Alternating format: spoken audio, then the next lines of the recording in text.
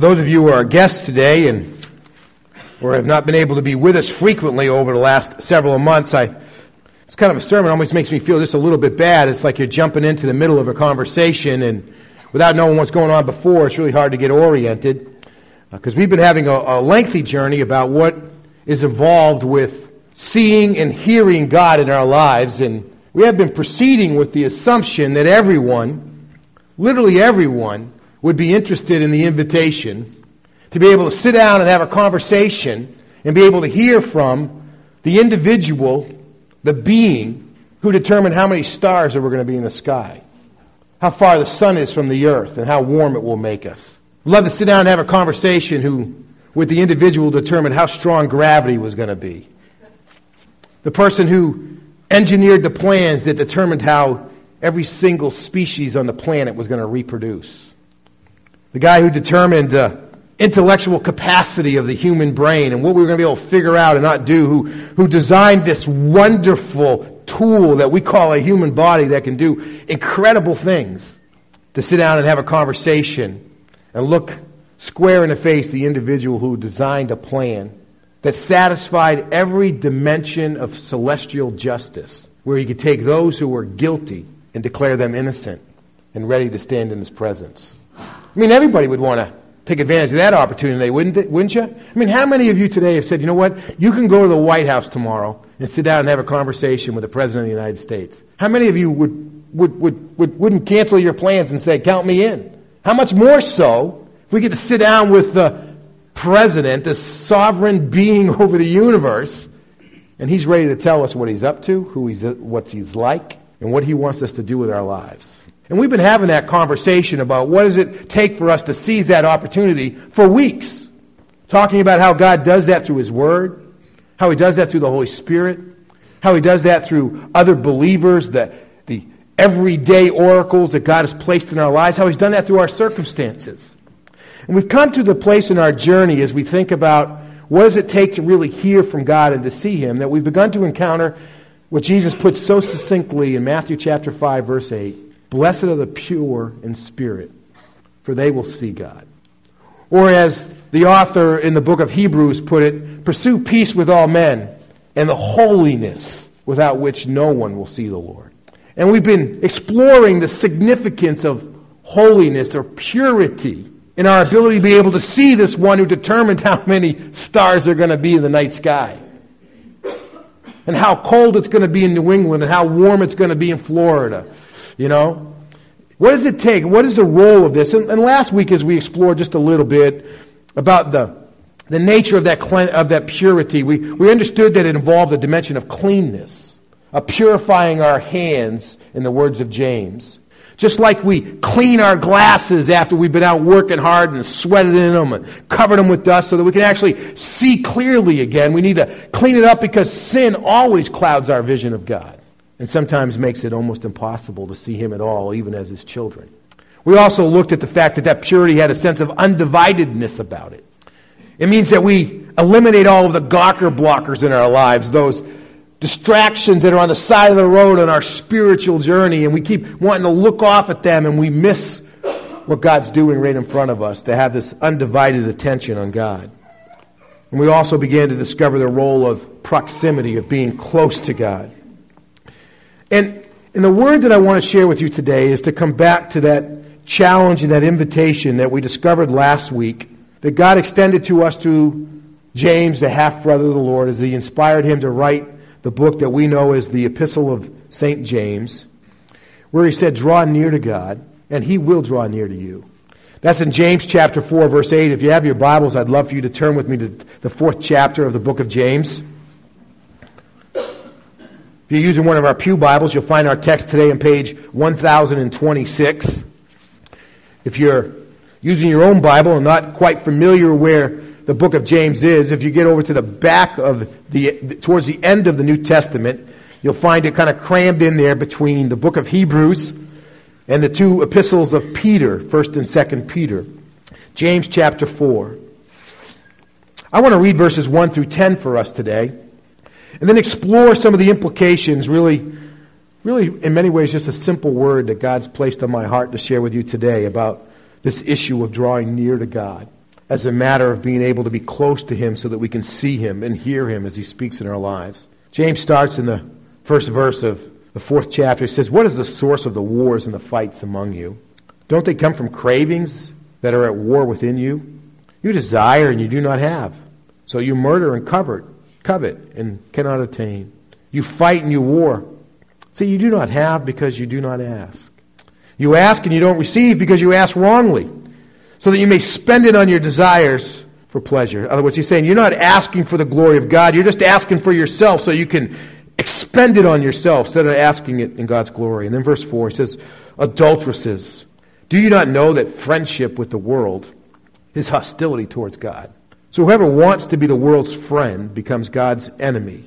Or do you think it's without reason the Scripture says that He has caused to live in us, that the Spirit He has caused to live in us yearns jealously?" And the idea there is God has placed His Spirit within us, and He didn't want anything to break that communion with Him. And God is just jealous to be close to that gift that He's given us, which is the Spirit that brings us spiritual life. But He gives greater grace. Therefore, He says, God resists the proud, and He gives grace to the humble. Therefore, submit to God, but resist the devil, and he will flee from you. Draw near to God, and He will draw near to you. Cleanse your hands, sinners. Purify your hearts, you double-minded people. Be miserable and mourn and weep. Your laughter must change to mourning, and your joy to sorrow. Humble yourselves before the Lord, and He will exalt you. What's the first thing that comes to our minds when we think about drawing near to God? We understand that part of this purity of heart, this holiness that allows us to see God, to be able to talk to this one who is determined how strong gravity is going to be, how long a day is going to last. We want to be in communion with Him, the guy who knows the future as well as He knows the past. We want to be able to talk to Him, and He says that in order to do that, we need to stay close to Him, and there's this invitation to draw near to Him. And what immediately comes to our mind when we start thinking about drawing near to God? Let me kind of answer the question for you. Because immediately the thing that starts to pop in the mind is all the things that we can do to draw near to God, doesn't it? I can pray more. I can read the Bible more. I can fast. I can confess. I can serve. I can go to church more. I can spend time in Sabbath rest. I can do times of solitude where I'm real. And we begin to develop all this list of things that we can do, right? And none of those things are bad. In fact, they're all good.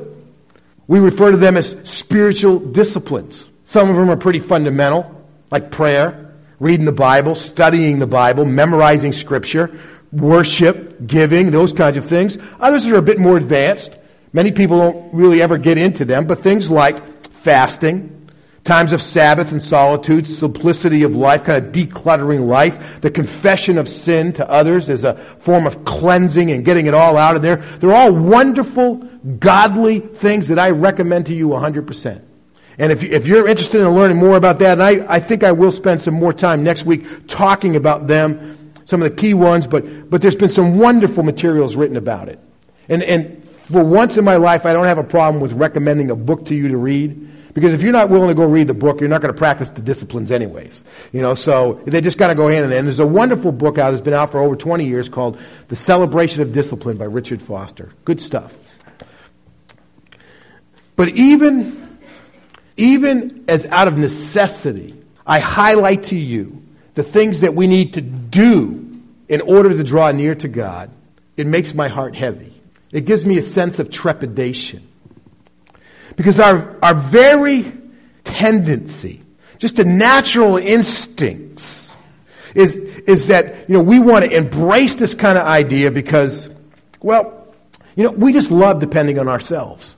And here's something I can do, something I can control. And so here's something where I don't have to release it. I can figure out just how much time I'm going to pray and study the Bible, when I'm going to have my Sabbath rest and do these things. And it gives us something to do, and it leaves us in control.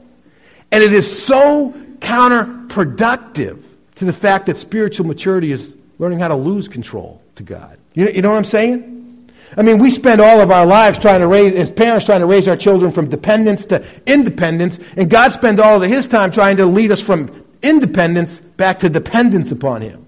And so, somehow in the midst of this quirk, our challenge of drawing near to God Gives us all these things to do. And then we say, well, I can do these things independent of God. These are things that I can master. And it creates what I call the Pharisaical dilemma or syndrome, where you take the very means of drawing near to God, and it makes you blind to the presence of God who's right in your midst. I mean, if you had asked anybody in the times of Jesus who were the most religious people, who would they have said? For those of you who are familiar with the New Testament, you said, it's the Pharisees. Those guys are nuts. I mean, they just take, they're religious on steroids, They're memorizing scripture and this and that, and they're wearing stuff in their head, they're just nuts. I mean, these are the kind of people who are ready to memorize all of the Gospel of Matthew, every single word. All 28 verses. These guys are crazy. That's how committed they are. And that Jesus could stand right in the midst of them. And who's Jesus again? He's God, right? He's standing right in the midst of them, and they can't see God. And that can happen to us. And I would suffice it to say it has happened to us. We've taken this, just like we fall in love with the gifts and ignore the giver of the gifts, God, we can get so dependent and controlled over these spiritual disciplines that God had given us that we just abandon the objective, which is actually to live in the presence of God so we can see Him and we can hear Him. The Apostle Paul highlighted this challenge when he said in Galatians chapter 5, the 25th verse, he said, if you're going to live by the Spirit, you also got to walk by the Spirit. And what he meant was, if you reach that place in your spiritual journey where you realize, you know what? I am never, ever, ever going to be good enough to live in God's presence. And so I'm just going to stop trying, and I'm just going to depend 100%, completely, totally in God's grace in order to have a relationship with Him. That's living by the Spirit. Just saying, God, I give up trying to be good enough. I'm not going to try to earn your relationship, your salvation, based upon all the things I see. No, I'm just going to accept your free gift of eternal life that comes through faith in Jesus Christ. And we become 100% dependent upon God for our salvation. It says that's the way you're going to live. It's also the way you got to walk. That's the way you got to live. You got to live 100% dependent upon God.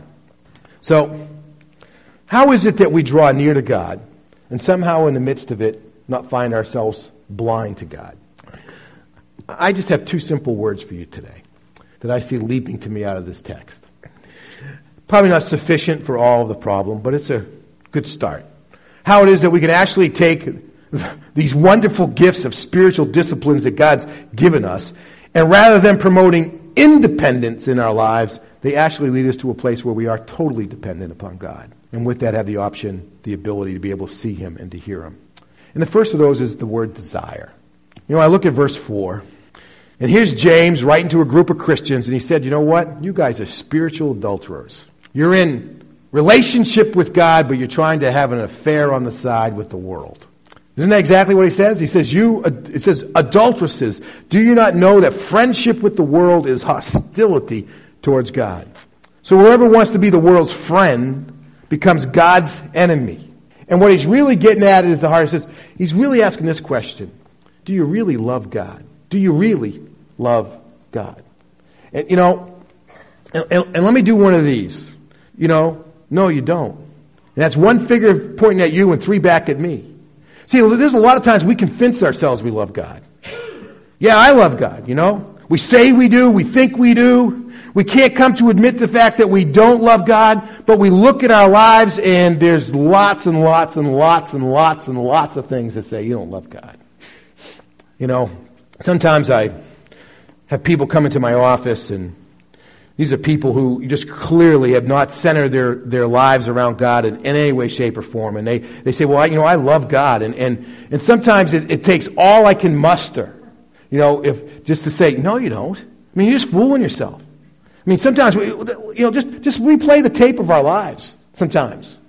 Some of us, we've left strings of broken relationships behind us. For other things that, there's no fruit of the Spirit in our lives. There's no missional living where we understand that God is trying to do His work through us. There's no real relationship with the people of God. There's a callousness to the needs that are around us. There's a sense of self-indulgence where we're always asking the question, how is this going to affect me? And is it going to make me uncomfortable? And the list just kind of goes on. And I'm just talking about me. I haven't even started talking about you yet. I'm sure the people that James wrote to would have said, we love God. We're putting up with a lot of stuff for being a Christian. The world's not being nice to us. I'm suffering a lot for this. What do you mean I don't love God? He said, well, you're an adulterer. I think in a lot of ways the reasons why we don't relinquish control of our lives to God through the spiritual disciplines that He's given us is because we're really just not in love with Him. And because we're not in love with Him, we don't trust Him enough. We say, you know what, God's going to make me do something I don't want to do. The other word, and it's more than one word, all right? I know that, okay? I just couldn't get it down any simpler than this. It's this idea of dependent discipline, where we become dependent by our disciplines. This is not an easy word for me to talk about, because if you will talk to my wife, I hate routines. And somehow or another, discipline and routines kind of seem to be the same thing to me. Where you got to do the same thing all the time, consistently. That sounds like a routine to me, and I hate routines. So this is a tough one for me. But look at verse 10. It says, humble yourselves before the Lord, and He will exalt you. Again, this is all in the context of drawing near to God, so He'll draw near to us so that we can actually see God, we can actually hear God, we can understand that we can understand the plans of the guy who's laid out history, not only for all of the world, but for us as well. I mean, this is an incredible opportunity. He says, this is what it takes. Humble yourselves in the presence of God, and He will exalt you. Notice our role. Humble ourselves. Notice His role. He'll exalt you. For me, often, I will get myself exalted because of all of the disciplines that I act on. I love what Richard Foster said in his book, Celebration of Discipline, about the spiritual disciplines. Spiritual disciplines don't accomplish anything. They simply put us in a place where God can accomplish stuff in us. All they do is put us in a place where God can transform us from the inside out. See, the spiritual disciplines, they don't accomplish anything. Zip, zero, nothing. But what they do is put us in a place where we are humbled in the presence of God. And then He can exalt us. I don't know. I try to think of an illustration. I mean, just imagine, this is a bad scenario, but just imagine you're at home and you have a heart attack. You just collapse on the floor. And all you can manage to do is drag yourself across the floor, grab the cord that goes to the phone and pull it down off of the counter and dial 911.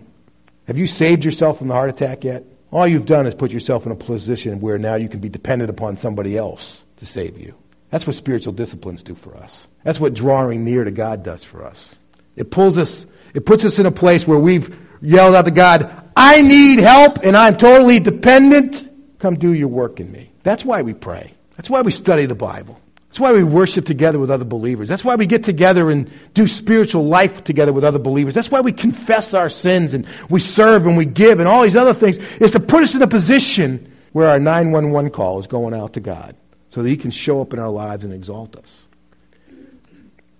Draw near to God. Put yourself in a position where you can be fully dependent upon God, and He will draw near to you and exalt you. And guess what? God never, ever wants us to forget the fact that we are 100% dependent upon Him. It's one of the reasons why He gave us the cup and the bread. Every time we lift up the cup, every time we take the bread, we're acknowledging to God, I had nothing to do with this. This is all You. And the way we do spiritual life is all God. As we come to the table today, ask yourself the question, do you really want to see God? Do you love God enough to put yourself in a position where He can reveal Himself to you? Will you truly humble yourself in the sight of God that He might exalt you? Let's pray together. Father, the undercurrent of the theme as I studied this week, it kept striking me over and over again, is just how incredibly patient You are with us. Here You have released the treasures of heaven to us. We take Your marvelous gifts in our lives, and we either worship them so much that we ignore You, or we pervert them that they keep us from seeing You. God, show us, even though it might be very painful, whether or not we really believe in You, whether we have a really saving faith in the Christ who died on the cross for us, whether we really acknowledged our sin to You and confessed it and been broken by it and turned away from it and experienced Your forgiveness by placing our faith in Jesus Christ. And God, whether we're in love with You enough to stop being friends with the world so that we can have the time and the space to humble ourselves in your presence, that you might get us to the experience of abundant life, this exaltation that you've always longed to give us. God, show us where we are. And then as we depend on you, take us to where you want us to be. This is what we ask. This is what we hope we desire. In the name of Christ. Amen.